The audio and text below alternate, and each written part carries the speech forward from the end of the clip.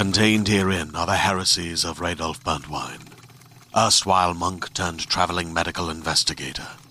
Join me as I uncover the blasphemous truth of a plague-ridden world, that ours is not a loving God, and we are not its favored children.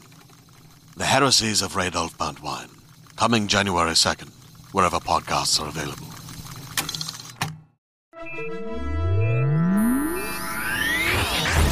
Lightspeed. Hello, and welcome to the Lightspeed Magazine Story Podcast. I'm your host, Jim Freund. Lightspeed Magazine is edited by John Joseph Adams, and our podcast is produced by Skyboat Media. Today's story is The Eyes of the Flood by Susan Jane Bigelow, narrated by Stefan Rudnicki. This story is copyright 2018. Susan Jane Bigelow is a writer, librarian, and political columnist from Connecticut. She's the author of 5 science fiction novels from small press Candlemark and Gleam, including the Extra Humans and Gray Line Sisters series. Her short fiction can be found in the magazines Strange Horizons, The Toast, and Apex magazine, and in the anthologies War Stories and the Lambda Awards-winning The Collection, short fiction from the Transgender Vanguard.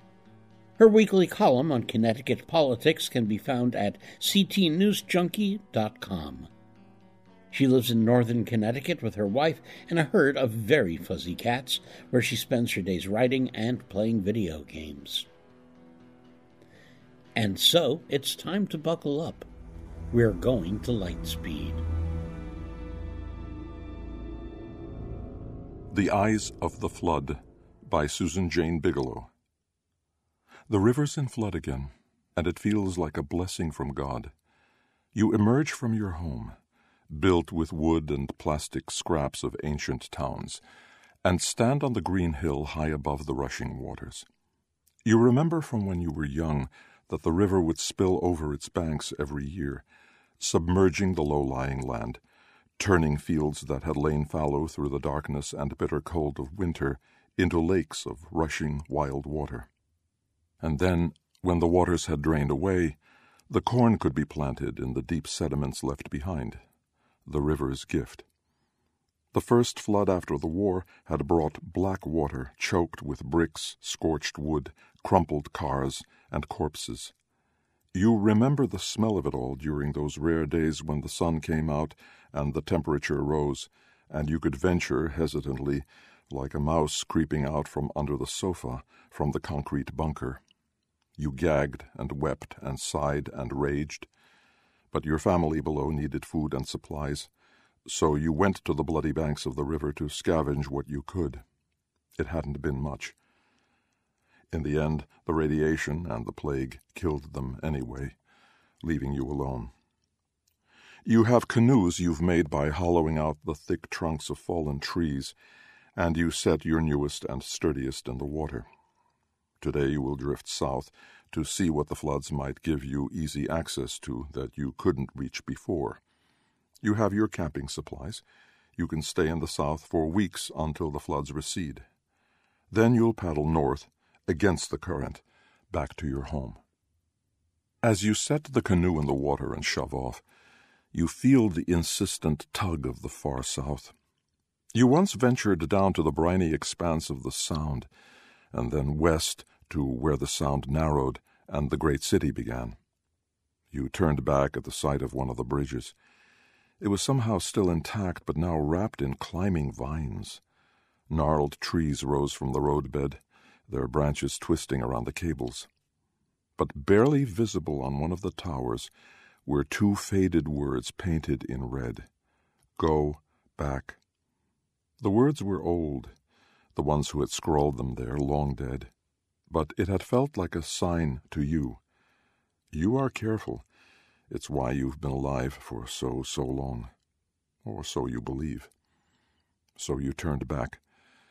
And as you paddled away, delicate fingers grabbed the rusted railings of the bridge, and hungry eyes followed your slow, curving wake. You paddle softly out into the middle of the river, and you wonder about what lies far to the south, in the lands you've never seen. Maybe the people there had been better able to survive the winters, the years without sun, the blight, and the poison water and sky. Maybe there, or far to the west, you might find pockets of survivors like yourself. That's the marvel of the earth, you think, your mind moving in slow, familiar patterns. Life survives.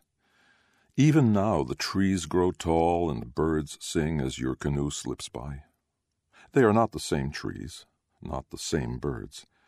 These trees have long, delicate leaves, almost like pine, and the birds are smaller and meaner. The creatures in the vast forest stretching from the ocean to the mountains are different, too, in subtle and strange ways. You leave them alone, and they return the favor. But at night you can sometimes hear their high, eerie calls. The ruins of the small river city are just beyond the rapids. The feeder stream there has finally burst free of the concrete that once encased it, and you paddle up until you find a patch of high ground to camp on for the night. You need little food, but still you build a fire and deliberately chew the bark of one of the trees.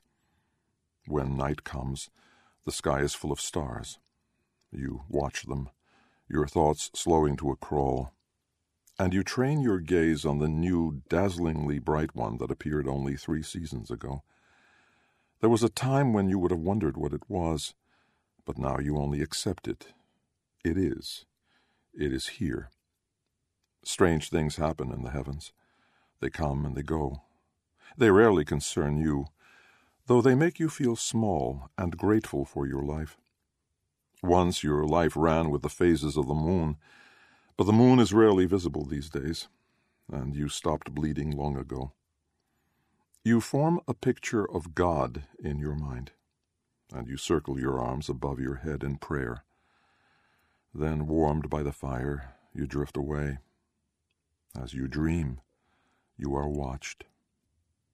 The flood has grown in the night, and by the time the morning dawns, gray and rainy, it has come halfway to your shelter. You are glad. You decide to venture further up the narrow lake made by the swollen stream, paddling silently between the whip-thin trunks of the young trees. Then, suddenly, you draw in your breath and ease your paddle out of the water, all senses alert. There are long, narrow, parallel tracks in the mud by the water. The canoe drifts, just wood borne by the stream, as your mind spins. This is new. You don't recognize this. But some part of you, some ancient memory combined with new insight, does know. A vehicle has been here. You are not alone. You float on the water, paralyzed, and for the first time in many, many years, you are afraid.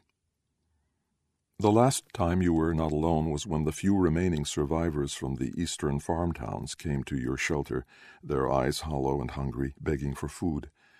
You gladly gave them what little you had, but they tried to kill you anyway. You were impossibly alive, impossibly healthy. Your eyes shone with something they didn't recognize, something they were afraid of. They were easy to fool and easy to outrun. They were half dead already. The world was extinguishing humanity's light, a desperate act of self-preservation. You have not seen anyone since, and you have been alive for a very, very long time. You are careful. You want to flee, to let the current carry you back to the river, to hide and let the floodwaters rise and cover the bank. But you cock your head, looking and listening. You see and hear nothing new. Nothing moves in the distance. There is no sound of an engine or a voice. You dip your paddle in the water and redirect the canoe ever so slightly in the direction of the shore. The canoe runs aground, hitting the mud with a dull, scraping thunk. You take what you need, including a sharpened piece of rock, and follow the tracks. You don't know why you are still alive. Your husband, your children, and everyone else died so long ago that their bones are dust. But instead of being burned by acid rain, poisoned by the air and water, or rotted away by the fast, relentless, and pitiless plague. You remained yourself. You lived. You know you're different, that you somehow, in the moments after the blast, became something else, but you don't know why or what. You used to spend long days by the river staring at your reflection, wondering as your jaw lengthened, your hair receded, your eyes changed color, and your ears grew scaled and long. It occurs to you that the person with the vehicle might know why. You are not certain you want to know, though, after all this time has passed. You're not happy exactly, nor are you sad or worried, but you are calm and you are balanced. You have few needs. You exist and you will endure. You are careful. You aren't sure that you should risk what you have. What good would knowing do anyway? Yet still you follow the tracks carved into the muddy ground as they lead into the forest. The trees here grow thick. This is high ground and good soil, so they are ancient. Some of them, the tallest with the thickest trunks, have been here nearly as long as you. You place a fond hand on one as you pass. It is good to endure. The tracks lead into a clearing ahead. You know there was no clearing there before, and you hide behind one of the huge old trees to decide what to do next. To endure is good. To risk and perhaps be cut down is wasteful, wrong, and too like the past, isn't it? You listen, and then you hear a voice. You remember voices, and you remember language. You used to talk to yourself, endless streams of thought given voice, but you fell silent long ago. You are not sure what your voice sounds like, or even if you can still use it. You think not in spoken or written language, but in grand pictures and emotions and scenes. To you, God is a flowing river, a bright sun, and life pushing up from beneath the once tainted ground. God is a bomb, a plague, a shower of rain that stings, a beach choked with bodies and rubble.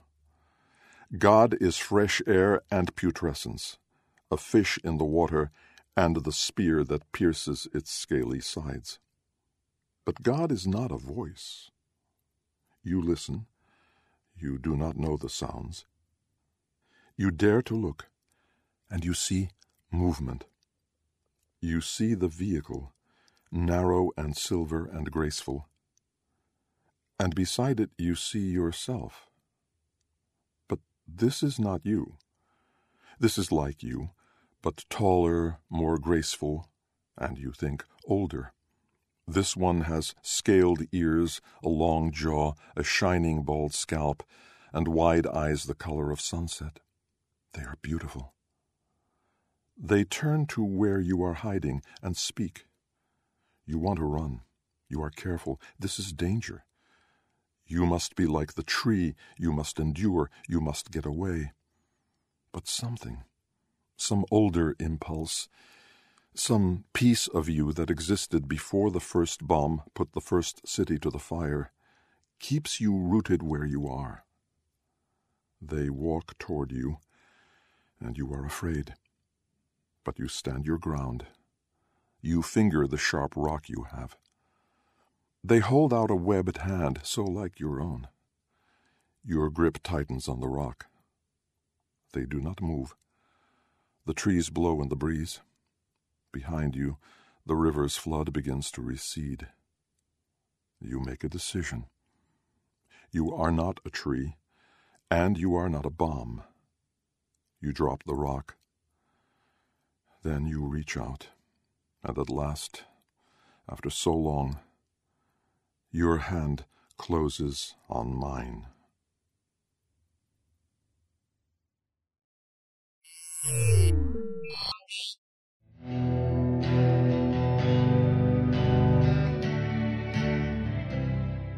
Welcome back. You've been listening to Stephen Rudnicki reading The Eyes of the Flood by Susan Jane Bigelow. We hope you enjoyed it. If so, please help spread the word by leaving a review or rating at iTunes or the social media venue of your choice. Our sponsor this month is Houghton Mifflin Harcourt, reminding you of this month's featured book, The Night Market, by Jonathan Moore. Our editor is John Joseph Adams, and this podcast is copyright 2018 by Lightspeed Magazine. If you are not already a subscriber to our Hugo Award-winning journal, check out our many options at lightspeedmagazine.com/subscribe. Skyboat Media, the most respected independent audio production team on the West Coast, produces the stories for this podcast. They are headed by the Audie and Grammy Award-winning narrators Stefan Rudnicki and Gabrielle DeCure. Be sure to check out their website at skyboatmedia.com. Post-production was by yours truly. Our music and sound logos were composed and performed by Jack Kincaid. Thanks for listening. That's all for now. See you on the Bitstream. I'm Jim Freund, wishing you cheers from all of us at Lightspeed.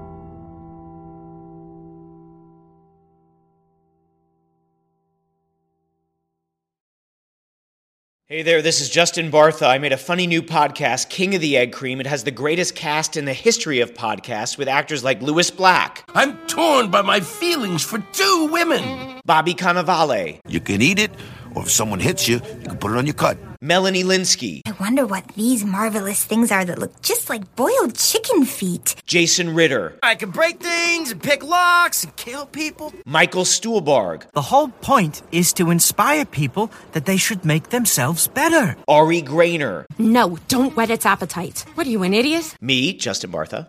That's not just any egg cream, that's a Lemke's special. And all narrated by the hilarious Richard Kind.